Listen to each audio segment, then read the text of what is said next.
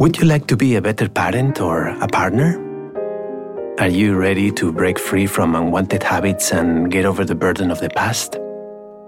Maybe you would like to develop a healthier relationship with money or with food, or be able to lead with compassion. In all those matters, mindfulness can be a catalyst of change and a resource that you can always tap into. My name is Juan Alvarez, and I'm an executive coach and a mindfulness teacher. A teacher and a guide, or a companion, for people looking for attainable ways of being more present, peaceful, and conscious in their lives. I've dedicated my life to exploring how mindfulness and meditation improve our relationship with the world and with the people around us. So tune in if you want to build a solid meditation routine and learn different techniques that will also enhance the only practice that truly matters when it comes to being purposeful: life itself.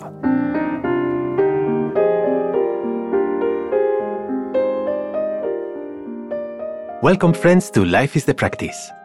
We hear about the importance of living in the present, and intuitively we understand how that is a good thing. But most of us also ask, how does that integrate with having everyday plans and goals and dealing with the practical needs of modern life? Today we are exploring, are these two things mutually exclusive? We will also talk about the main obstacles we face when it comes to living in the present, the practices that help us overcome these roadblocks, and how to integrate both being and doing. Let's go.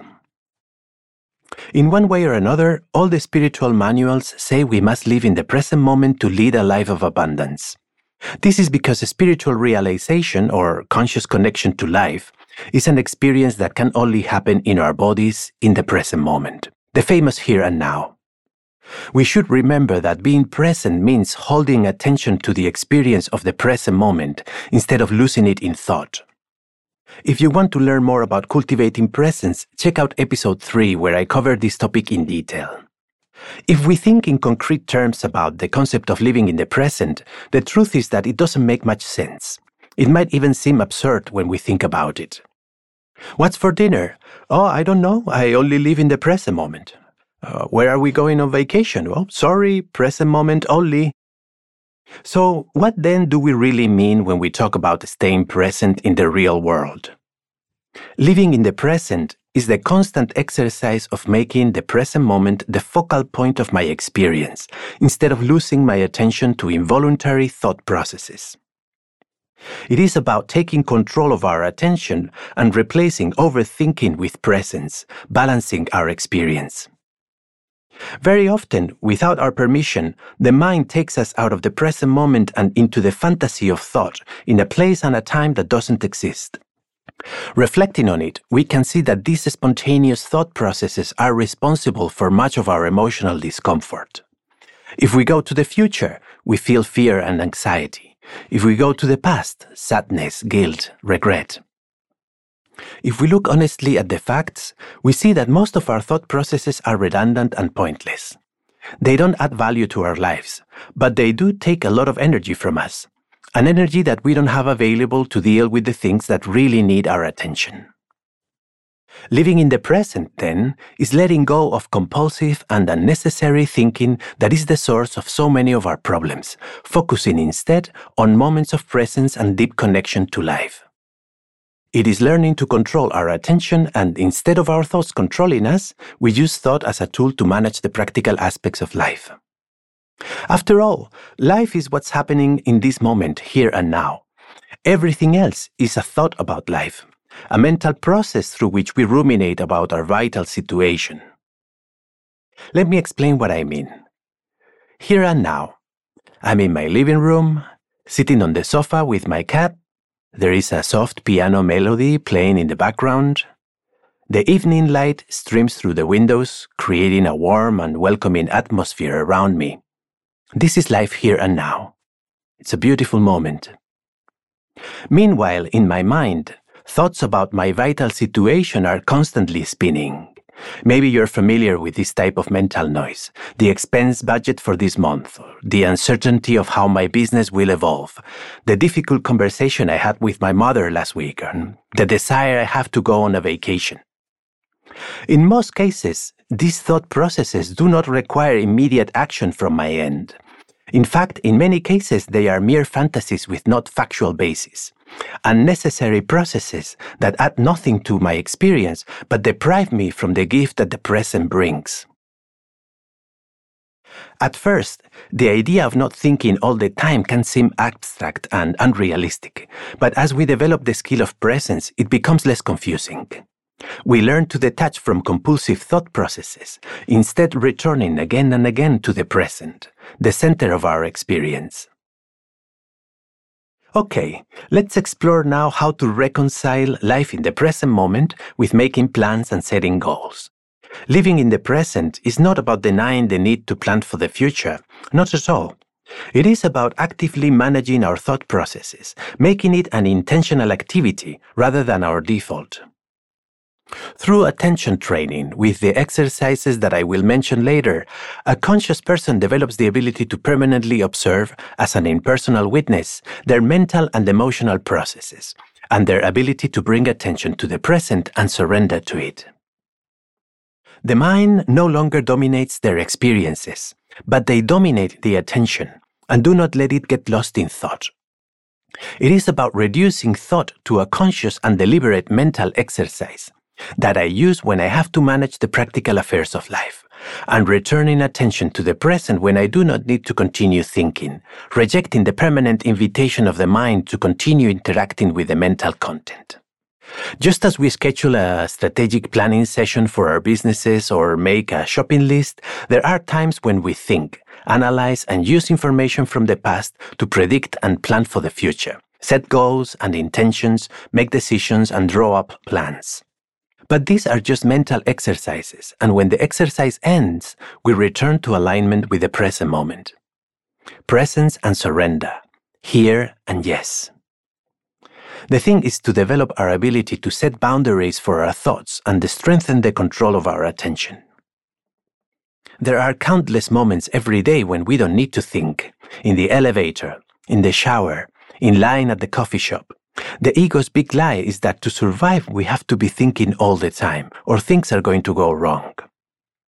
It seems that we are managing life, but in reality we're being managed by the mind.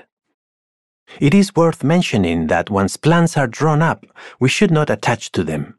Instead, we understand them as an intention for the movement, a point of reference to manage the practical aspects of life, but they remain flexible and let life flow without rigidity. As the spiritual teacher Eckhart Tolle said, life is the dancer. You are the dance. As usual, I want to remind you that what leads us to our growth and evolution is the practice. Without taking action, this podcast episode remains just a bunch of words that hardly add value to our experience. The meditations of presence, inner presence, and alignment are the most useful to help us develop the skills that I have mentioned in this episode: concentration, present moment awareness, and alignment. In addition to our meditation practice, it is vitally important that we integrate these same mindfulness skills into our daily lives, in the moment, when we're not meditating. Here now, as I'm listening to this podcast, I become present and surrender to the experience of this moment. Presence and surrender. Here, yes, moment after moment. Little by little, I recognize more moments in which I do not need to follow thought, and I align more and more with life, which unlocks awareness of the deep self and activates intuitive insight.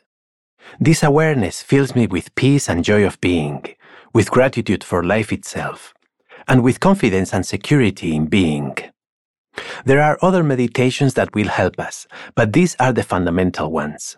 If you're interested in learning more, I suggest you explore my online course, The Practice. It's a complete guide to integrating mindfulness into your life, step by step. Regarding becoming aware of our deep being, our essential identity, I want to end this episode with a brief note about a conundrum that kept me stuck in my process for some years: how to reconcile being with doing. For a long time, they seemed like opposites to me. Either I am in the consciousness of being, or I participate in the activities of everyday life, but both things seemed impossible at the same time. Here are my 2 cents on this topic.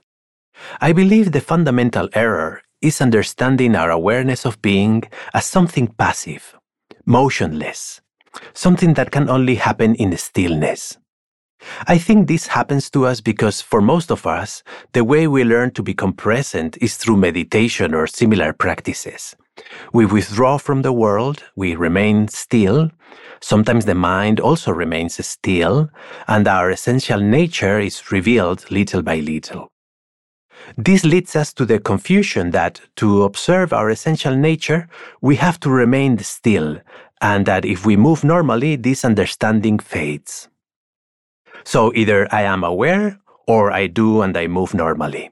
It seems that both experiences can happen simultaneously. Many people are still there and do not understand that the awareness of being and doing are not mutually exclusive. And they think that in order to be dissolved in the essential identity, they have to stop doing things and be passive. This is not true. Obviously, our essential being does not disappear with movement or our activities. Being encompasses everything. And our ability to observe the essential being in movement is something that is also developed with the practice of active observation.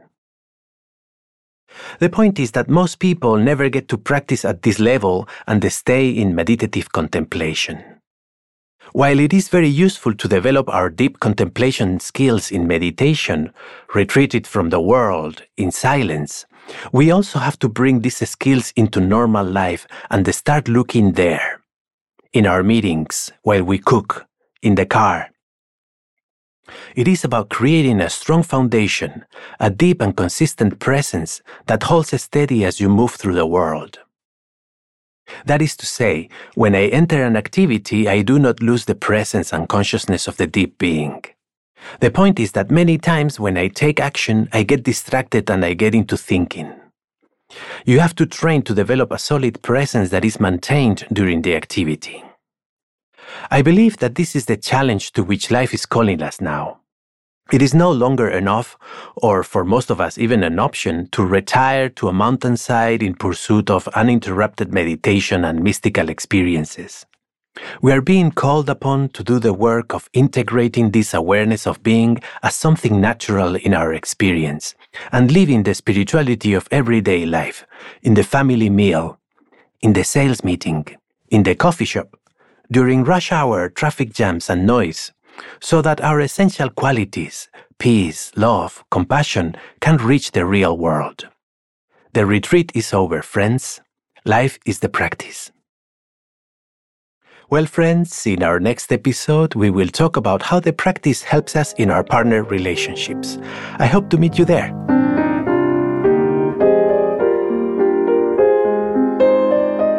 Thank you for listening to this episode of Life is the Practice podcast. If you found it valuable, please subscribe, leave us a review. You might help others live better.